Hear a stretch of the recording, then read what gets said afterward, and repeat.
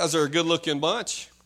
Some of you look like you might have stayed up a little too late last night and watched the fight, but I'm sure it was worth your money to stay up that late, and I hope you enjoyed it. I heard who won, and I'm not surprised, but anyway, it's good to see you. Look at the person beside you and say, today's a crossroads for me.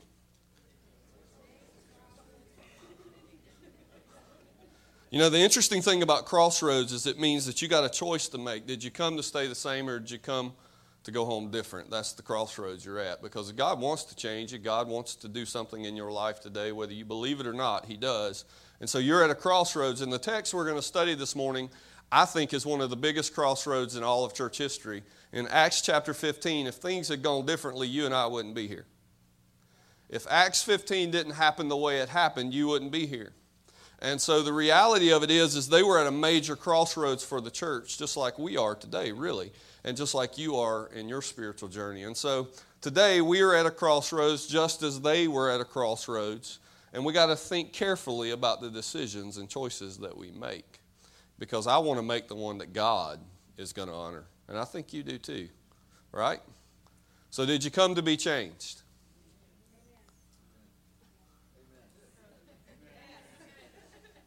Y'all getting better at this. Did you really, though? Seriously. And you got up this morning and you said, you know what, I'm going to go to church. God's going to show up and He's going to wreck my life and I'm going to be so different.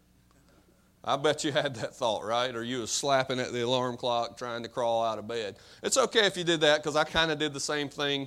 But here's what I want you to know. If you'll prepare your mind and prepare your heart right now for what the Spirit wants to do, God's going to change you. God's going to change you. It's not a might, it's a going to happen. So let's look at Acts chapter 15 in case you hadn't figured it out. That's where we're going to be today. I kind of broke this down into different sections. I'm going to preach it just a little different than I have historically preached in the past. And so we're going to kind of work our way through the text slowly, methodically, and in a very boring way. I'm teasing you guys. I'm teasing. I might yell at you a little bit, but don't get mad at me. It's just a really, really good text. Acts chapter 15. Let's read the first 3 verses together. But some men came down from Judea and were teaching the brothers, unless you are circumcised according to the custom of Moses, you cannot be saved. And after Paul and Barnabas had no small dissension, that means they had a pretty big fight over this. No small dissension and debate with them. Paul and Barnabas and some of the others were appointed to go up to Jerusalem to the apostles and the elders about this question. So this had gotten so bad that they decided, well, we got to go talk to the main man, the people in Jerusalem, to find out who's right about this argument. Like, you ever had an argument you went to someone thinking they were going to take your side, they were going to pick your side, only to find out they didn't pick your side? That's miserable, isn't it? Like, my kids do that all the time. I think it's hilarious. Like, my oldest son will come up and he's like, Mom, or Dad, not Mom, that'd be weird, but Dad, Wyatt did this. My youngest son, Wyatt did this. And I'm like, well, what did you do? And he'll, well, nothing. Yeah, right. Like, we always want to pick a side. Like, even in our lives, in churches, outside of church, it's always pick a side. You see it rampant in America now. You see it in the world today all around us. Pick a side, and pick a side. Well, there's really only one side to pick if you're actually a believer. There isn't your side, their side, it's only His side. And then if you try to pick your side or their side, then you're going to go wrong because you picked the wrong side. It's only His side. But I think picking a side actually comes from a pretty good place. I think it's a good thing. It's just when we pick the wrong one that we have a problem. And see, the whole argument that's happening here is, how do you belong to the family of God? It's kind of a big deal. It's kind of important. I mean, you might want to know why you belong to the family of God, right? Like, why you're saved, how you get saved, all of the process, right? That's kind of important. Like, you might want to know those kind of things. If you're a Christian, you should be nodding your head. Yes, I want to know those kind of things, right? And so the whole argument, the whole big fight, the stink that's going on in the church is about whether or not certain people belong to the family of God. And whether you believe it or not, we do the same thing today. Because we all want to be accepted. Like, I want to be a part, don't you? I mean, did you walk into the church this morning going, you know what, I don't really want to be a part of this. I don't want anybody in there to like me. I don't want to be accepted. In fact, I want them to look at me and just with disgust on their face. Like, I don't want them to accept me. I don't want to feel like I belong. I want to feel like an outsider. Like, right? We all want to be accepted. I want to be accepted. I mean, when I preach, I want you to like me, right? Like, that's natural, right? And so being accepted is a good thing. Wanting to be accepted is a good thing. But wanting to be accepted by a side other than his side is a bad thing. Because then what you will do is you will restructure your life to get approval from men instead of approval from God. And that's a really, really tragic error, and we see it in the church. Like, some of the greatest struggles, I think, some of the most difficult relational issues we have is because we pick a side. Like husbands and wives, let me just go there for a minute. If you would pick his side, it would be a lot easier to love your wife and get on her side. There's always going to be a good amen from my wife on that one. And vice versa, ladies. Because the gospel isn't focused on you, it's focused on him. And when you focus on him, you can love everyone. That's just the truth. And so acceptance, belonging, being a part is directly tied to the gospel. It's directly tied. You can't separate it. You can't pick it apart. You can't change it. You can't do anything to make it fit your mold. It's interesting to me. It's so very interesting to me how we put stipulations on God about who can belong to his family. Right? Like, did you catch the word unless? Unless they are circumcised, they cannot be saved. It's a salvation issue. And the funny thing is don't we do the same thing? I mean, it's like, well, if they would do this, no. Well, if they would get this part of their life, no. Well, maybe they should do, no. You don't get to say who gets saved and who doesn't. You don't get to put stipulations on his salvation because it's not yours. And the whole argument here is about salvation. Unless they do what Moses said, they cannot be saved. So it's a direct insult into the saving work of what God has done. Think about that for a minute. Think about how serious that is. But we do the same thing. For them, it was circumcision. It was about Gentiles being circumcised like the Jews. But for us, it's, well, do they think like I think? Do they have the same political views that I have? Do they look like me? Are they from the same region I'm from? Do they talk like me? Do they sound like me? Are their skin color the same as mine? And we have all of these stipulations that group can't be saved because, well, they don't look like me. Do people really need to be a replica of us to be loved by us? Like, seriously, isn't the gospel greater than that? Isn't that what Paul is arguing here? Like, I would get pretty upset if you walked up to me and said, well, God's not going to love them because they don't believe just like you do, Keith. Now, I understand. I'm not saying they can go and believe just anything.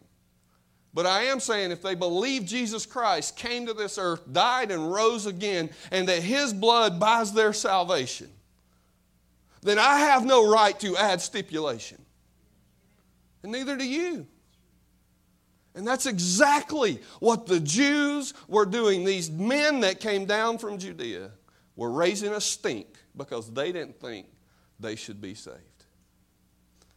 Oh man, I hope that's not like us. But let's, just for the sake of it, I know y'all probably know this, but let's just rehearse this for a minute. So this is how this salvation thing works, right? You were bad, just like me. Really bad. You were an enemy of God. In other words, you didn't like God. It's not that God didn't love you. You didn't love God. So God says, well, I need to fix that. So he sends his son in your place to die on that cross in your place, to be rose from the grave in your place so that you could be reconciled to him. You don't get to add anything, change anything about any of that. And the good news is you don't want to because we're bad and we'll mess it up. That's salvation, and it belongs to the Lord. It's not yours. It's not mine. It's his. And if you pick a side other than his, then you're picking wrong. Pick a side. You just got to be careful which one you pick. But isn't it true? I mean, don't we do that in church? Like, well, they should believe like me. I mean, they should really have the same opinions I have. I mean, we got all this stuff going on in our world. They should think just like I should. They should be a Republican. No, they should be maybe they should be a liberal. Maybe they should be right. Maybe they should be left. Maybe they should be there's no way a Christian could be a Democrat. Right? You laugh because it's funny, but it's true. That's how we behave.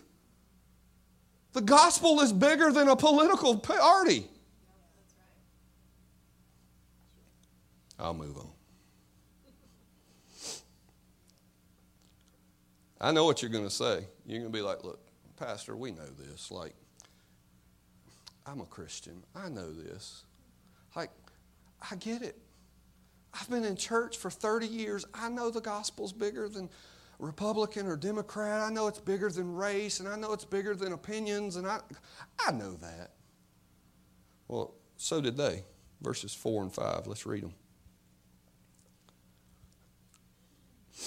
When they came to Jerusalem, they were welcomed by the church and the apostles and the elders, and they declared all that God had done with them. It's funny to me that we act like it's prideful to talk about how God uses you, but they don't seem to have a problem with that in the New Testament. You ever notice that?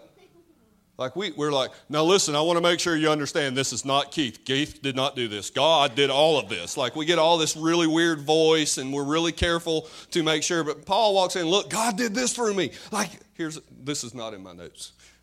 It's okay to be excited about how God uses you. And it's not prideful. Okay? That's not over there. I'll show you my notes later if you don't believe me. But anyway, let's keep going. But some believers, say believers. Now say you and me. Okay. But some believers who belong to the party of the Pharisees rose up and said, it is necessary to circumcise them and to order them to keep the law of Moses. Right there it is. In verses 4 and 5. Believers. Party of the Pharisees. Bible believing, God following, disciples, praying, worshipers, champions for Christ. Right there it is. Just because you're a believer doesn't mean you don't go and change the stipulations. Just because you're a Christian doesn't mean you're not picking a side. Just because you read your Bible, you attend church, that you worship the true God, that you follow the rules and you do everything right, doesn't mean that you got it right. How easy it is to pick a side and never realize we did it. How easy it is. But see, the thing is they're not any different than us. We're really just like them, right? Like you read your Bible, you come to church, you pray, you worship, you give thanks to God, you pay your tithes, you do all of these things, right? And you're a good Christian. You're a believer. Fantastic. But they're just like us. There's no distinction. We're just the same. And so, it's interesting to me how when you become a Christian, you stop rehearsing the gospel in your own life and start trying to fix the gospel in other people's lives. Like, isn't that true? Like, you forget what God did for you, but you're quick to point out how somebody else needs to get God to do something really big in their life, right? Y'all should have said amen, because I know every one of you thought about, I wish God would fix that person, because they are messed up. Right? All of you did it. Don't try to act like you didn't. You should try to write a sermon. You get a whole list of people when you're writing a sermon. Man, you just pause in that and you're like, I'm going to write these names down. I got to pray for these people. That was a joke. I didn't really do that. My office is locked. You can't go up there and look. I'm teasing you guys. It's true, though, no matter how long you've been a Christian, it really is helpful to stop and daily remind yourself of what the gospel means in your life, what the good news means for your life, because really what is at stake in this church is the good news. Because the good news ceases to be good news when you put stipulations on your salvation. It is only good news because the only stipulation was met by Jesus himself. And when you start changing that, guess what? You strip it of its goodness. So there is a ton at stake. We need to remember the gospel. We need to recall the gospel. Do you realize that as believers, we fail to do this consistently? When was the last time you just sat down and reflect about what God has saved you from? Like where you really sat down and you were like, whoa, like I should be burning in hell. Like that's what I really deserve. Like I really don't measure up. Like I started out talking about acceptance. I really am unacceptable. I really am filthy. And then you realize that the cross has saved you from that. That is what they're arguing about. Circumcision isn't going to clean up a Gentile. It isn't going to make them more acceptable to Jesus or God. It's not going to fix the problems. You can wear all the right clothes to church and still be a filthy rag on the inside. We're more worried about you looking like you should look than being who you should be. And the thing is the only way you can be who you need to be and look like you should look is to have Jesus in your heart. Amen. Do you know what the law, listen, let me help you out. You know what the Old Testament law is about. You know the law in the Old Testament is not about what you should do, right? I know you probably never heard that in church. The point of the law in the Old Testament is not to give you a bunch of you need to do's. It's to get you to understand how desperately and how dependent you are on Jesus Christ. That's the point of the law. The law is to go, you can't do it, but He did. The law is only meant to reveal your desperate need of salvation. And until that echoes in the hallways of our hearts and silences out every other sound, we need to fall on our knees and ask God to remind us daily of the gospel that has saved our soul. Like we need that. We need to stop listening to pick a side, pick this side, pick that side, and let the gospel echo in the hallways. Because when that happens, you don't feel compelled to pick a side. You feel just compelled to fall on your knees with great gratitude and say, God, if it were not for you, you're not the solution to the world. That should relieve you a little bit. You ain't got to fix it. You can't fix it. I don't want to fix it because my fix will just mess it up more. But I believe that we really think we have the solutions. Amen. See, here's what happens when we fail. Like recalling the gospel in your life, when you fail to do that, it has very adverse consequences. Like it may be a simple thing, but when you fail to do it, it has major implication. Because when you fail to do it, the thing that's going to happen is you're going to begin to apply standards to your life and other people's lives that cannot be met. You ever felt like you were constantly disappointing somebody? It's miserable. You ever feel like you're constantly a disappointment to God? Like you just don't measure up, right? We talked about acceptance. Well, the opposite of that is not measuring up, not being accepted, not being good enough.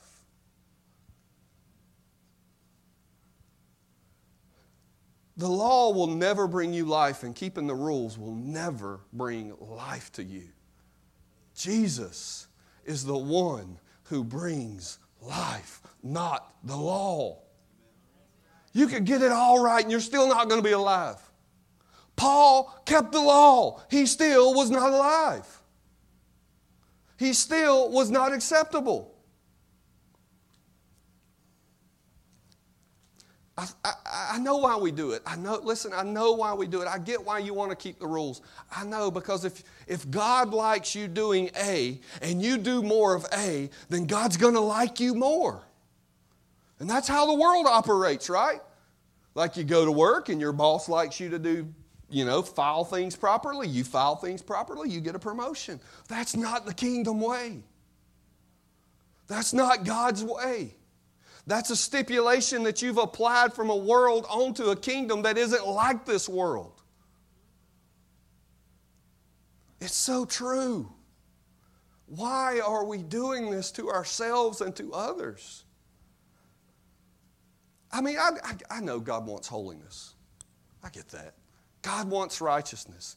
God wants good things. God wants so much for you. I get that. But the day you try to live up to all that God wants, you're going to find out you're a failure. Every time. Every single time I've tried to live up to God's standard, I fail miserably. Because I can't do it. But Jesus did it. Jesus did it.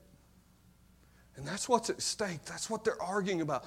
Did Jesus really live up to all of God's standards? And if he did, then you and I have a great reason to rejoice.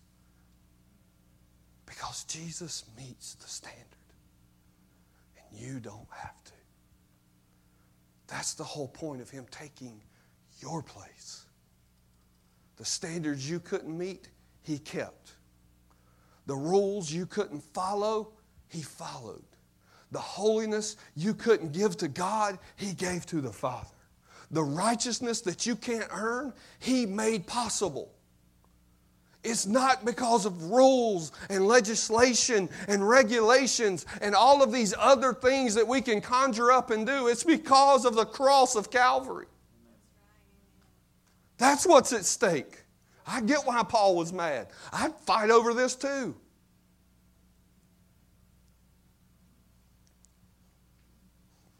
Have you just think about this for a minute. God is pleased with you. Not because you perform the right way, but because Jesus performed for you.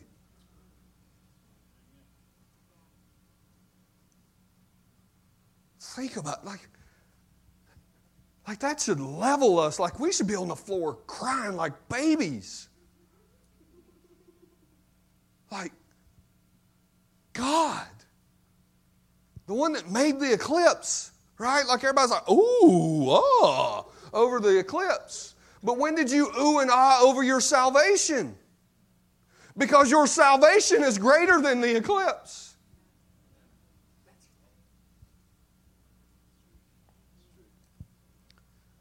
See, God is pleased. God does approve. God gets holiness and righteousness, and that's great news because he gets it in Jesus, and we don't have to measure up. And until we stop applying those stipulations to others and to ourselves, we will continue to wear a yoke around our neck. Let's look at verses 8 through 10. And God, who knows the heart, tap yourself right here and say, he knows.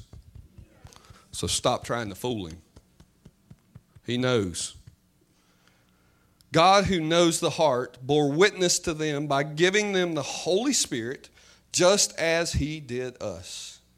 And he made no distinction between us and them, having cleansed their hearts by faith. Now, therefore, why are you putting God to the test by placing a yoke on the neck of the disciples that neither our fathers nor we have been able to bear? Now, this is Peter. They've gone down and presented their case, and some of the Pharisees' parties, they're kind of arguing there at the church in Jerusalem, and Peter stands up. I like Peter. I like Peter because I kind of feel like Peter sometimes. Like Peter's like, I'm going to tell you I'm going to get you. I'm going to get you, and then he sticks his foot right in his mouth, right? Like that's Peter. I kind of relate to the guy. But I like the fact that he takes a stand and he calls out a double standard. I love that. Peter's like, have you lost your mind? You Jews, have you gone bonkers? Are you crazy? Like you're telling them to keep standards that you can't keep yourself. Isn't that what we do in church? Well, when they look like me, then I will love them, and then Jesus will love them. And you can't even keep Jesus happy yourself. That's what he's saying. Peter's like, you're lost your mind. And not only have you lost your mind, but here's what you're actually doing. Those stipulations that you're applying to whether they're saved or whether they're not saved, you're not testing them to find out if they're a good Christian. You're testing God to see if God is actually who he says he is. That's what it says. So the next time you go and judge someone based on whether or not they fit your mold, you better ask yourself, well, do they have the Spirit? Because that seems to be the standard. Because if they have God's Spirit, then that means God approves. Whether you approve or not, it's irrelevant. That's right. Amen. Unless you want to go toe-to-toe with the big man. And I'll pay to watch that fight. That's going to be a quick one.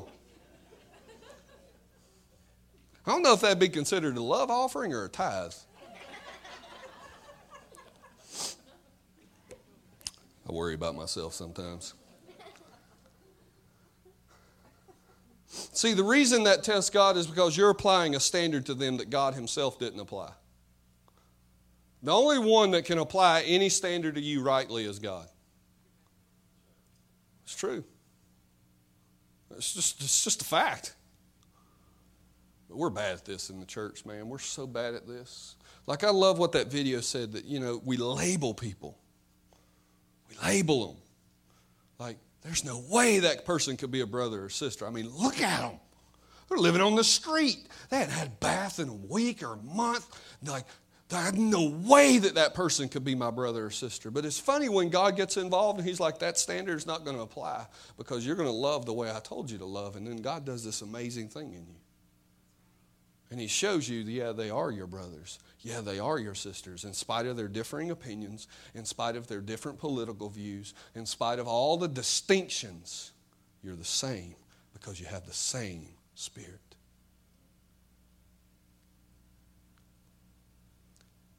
We really got to get, if we're going to get anything right, we got to get salvation right. This is critical to church. If they had got this wrong, you and I would not be here. I know God's at work, and I get it. The gates of hell are not going to prevail. I understand that there's a bigger picture to this. But the reality is if they got it wrong, we would be in trouble. That's how big this chapter is. It's really the turning point in Acts. It's about to get crazy. Like, y'all thought it was crazy in the first 14. You ain't got a clue. Like, the world's about to get flipped.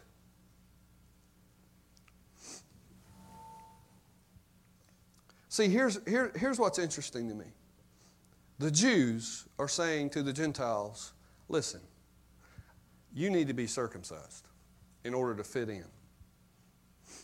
You're not a part of the family if you don't do this. And so, it's really fascinating to me at how there's no distinction between them, but then the very thing that the Jews are saying is the thing that makes God's people distinct, at least in their mind. And so the importance of that is really, really simple. Because what was happening is the Jews were offending the Gentiles by saying, you don't belong. But the Gentiles were offending the Jews by how they behaved. Fascinating. You ever been offended? Have you ever been offended in the last 30 minutes? Like, seriously, it's like, man, you can't turn your TV on. Somebody's offended at something. I'm offended that the grass is green. Well, wait till winter. But everybody's offended at something. But the funny thing is, nobody is the offender. But the funny thing about this text is the Jew was offended and the offender, and the Gentile was offended and the offender. So let me just get something straight here. You're an offender and you're offended. It's a reality. Because when you pick a side, you can only do one thing, and that's offend the other side. And what's the other side do? Well, it's offensive to you, so you're offending and offended. It's so true. It's exactly what is happening here. You know what the absurdity of offense is? Is that when you pick a side, you have no other options. But when you pick his side, offense ceases. Oh, now I see I upset some of you. You know how I know, but you're like, Pastor, what about truth? Like there's truth. Your political views are not truth. Your opinions and your preferences, they're not truth. Reality is, look around you. We different. Some of y'all dress really different. I'm just saying. We different. When are we going to stop applying God's standards to our opinions? His standard is his. Our opinion is ours. It might do us some good in the church to keep our opinion to ourselves. And just start living out the truth that he's given us. Because here's what we do. We like to carry the hammer of truth without having the heart of Jesus. But you don't get the hammer of truth till you have the heart of Jesus. Because when you carry the hammer of truth and you start donking people on the head with it, guess what happens? You offend them. And you actually create distance between them and Jesus. And you were never meant to create distance. You were meant to shrink the distance between people and Jesus. And when your opinions and your politics get in the way of shrinking that distance, you have picked the wrong side. Now, I know you're like, yes, but Pastor, you're not saying we shouldn't tell them the truth, are you? No, I'm not saying that at all. But what the Bible I read says truth frees people. It doesn't bind them. And if your truth is binding and putting a yoke around your neck or someone else's neck, then it's not the truth. They shall know the truth, and the truth shall set them free. And we know who the truth is. His name is Jesus. And when you lead with Jesus as a rescuer and a reconciler and a healer instead of the one who's going to condemn you, then guess what's going to happen? People will be freed because it's not about your opinions any longer. You got to stop trying to get conformity before you get transformation. Because Jesus didn't come to get conformity. If he wanted conformity, all he's got to do is clip his fingers, flip his snap, whatever. Whistle. Blink his eyes. Stomp his foot. I couldn't get the fingers. Hey, we different.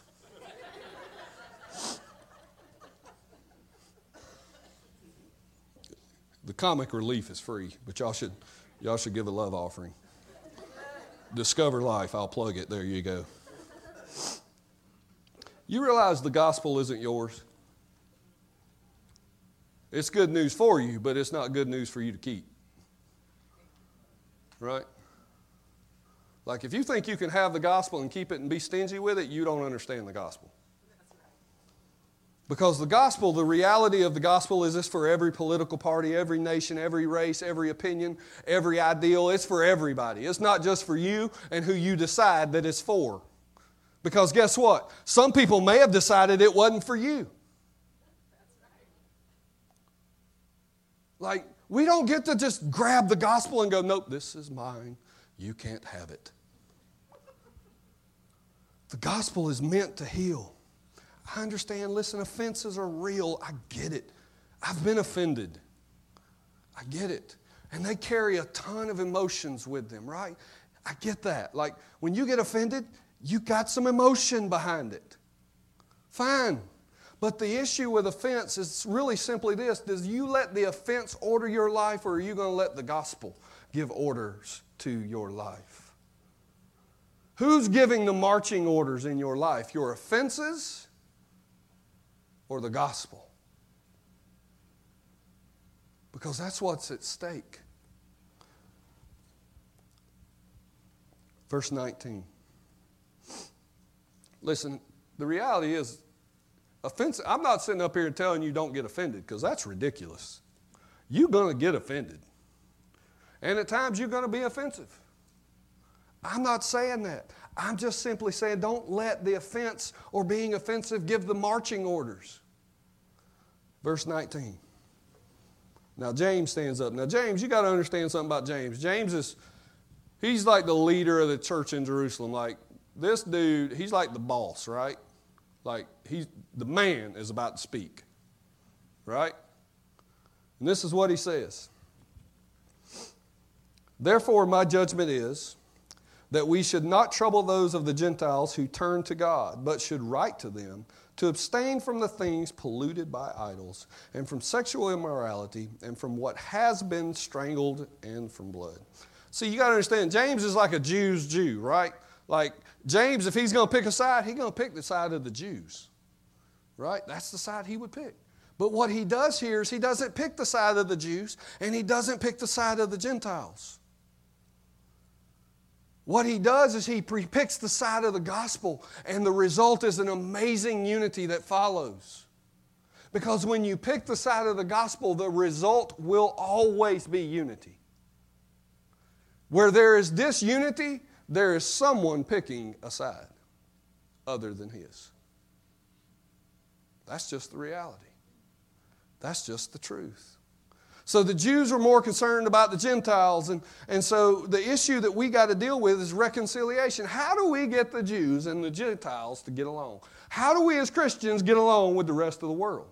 How do we as Christians get along with believers that don't look like us and think like us? Well, it's really not that complicated. Not at all, really. See, the point of verse 19 is this.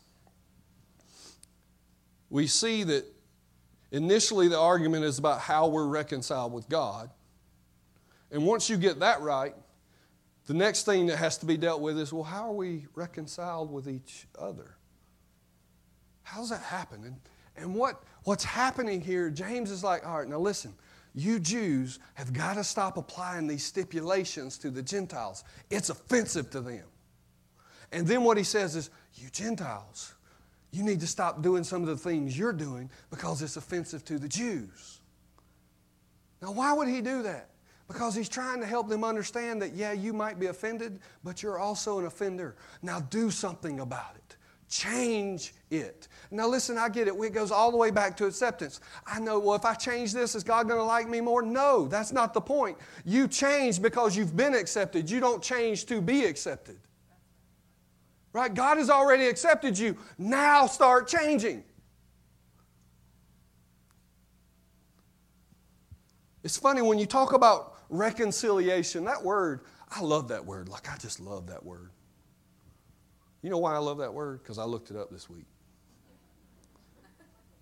And you know what's cool about that word? It has two meanings that I want to point out. It has to do with restored relationship. I think you get that. Hopefully I've done a good job there. But it also, listen, this is really cool. I'll read this. Reconcile means to make one account consistent with another, especially for transactions begun, but not yet complete. Oh, that's good. See, we're striving toward unity. The transaction has begun. It's not done yet. Guess what? When you get to heaven, this ain't going to be an issue.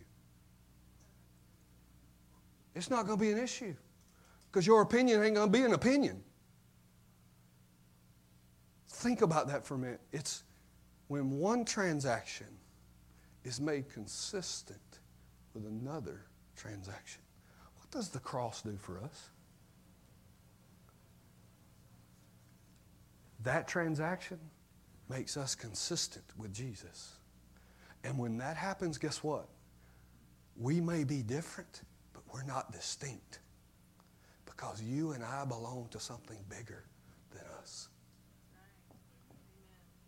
We got to let the distinctions die and see that we're all the same so that we can have a consistent account of reconciliation. You are always meant to be a reconciler. Always. And that's exactly what Peter, James, Paul, Barnabas, that's why they went to Jerusalem, because they knew this was important enough to shrink the gap between Jews and Gentiles that it had to take place. What are you doing in your life to shrink gaps? What are you doing in your life to shrink the gaps? You got family you won't talk to because they've been offended by you. You won't talk to your wife on the way to church because she said something that hurt your feelings. You won't ask your kids any questions because you're afraid you're going to upset them. What are you doing to shrink the gap when you understand that Jesus has reconciled your life? You can't do anything else but begin to shrink the gap and reconcile with the people in your life. Let your differences and your distinctions die at Calvary. You can't pick a side other than His side.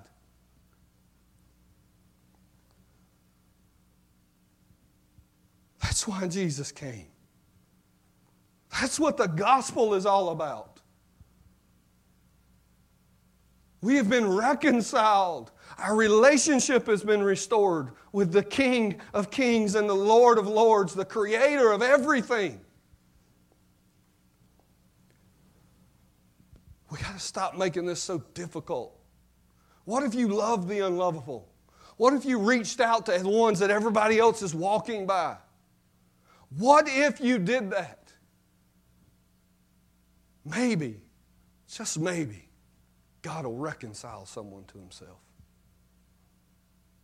Pastor Bradley talked about how God is on a mission.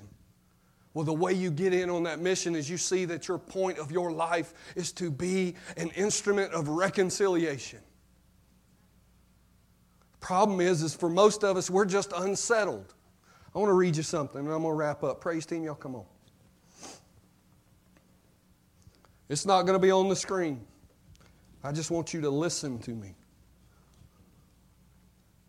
Since we have heard that some persons have gone out from us, talking about those guys that came down from Judea that started all of this mess, and troubled you with words, unsettling your minds, although we gave them no instructions.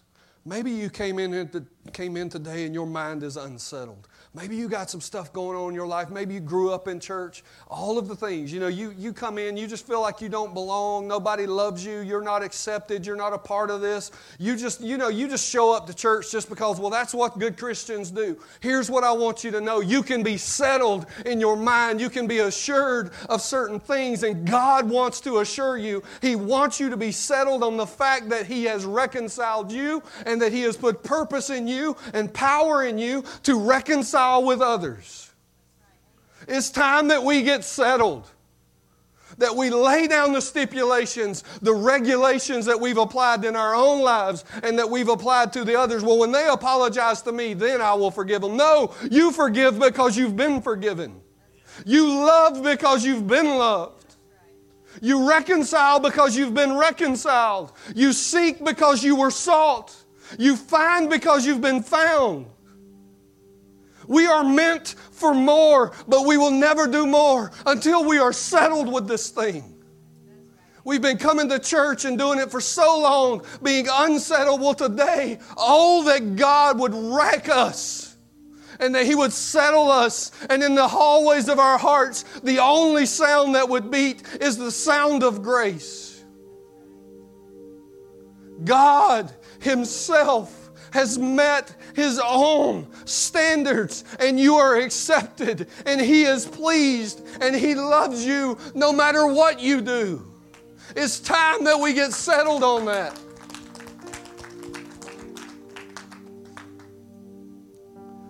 Jesus lived His life not for His own benefit, but for yours. Jesus died on the cross for your benefit. And when He said it was finished, He didn't say, get a few things right and then come find me. He said, it's finished. I have come and I will find you. He didn't die so that you could get it right and then come. He died so that He could come to you, and then maybe, just maybe through His power, you'll get a few things right. It's time that you realize your acceptance isn't based on what you can do. It's based on what He did. And when you get that right, you will pick no other side but His own. Because all you can do by seeing that rightly is come crawling to the cross and bow at the feet of a King who bled for you. His love for you isn't based on you. Will you stand with me?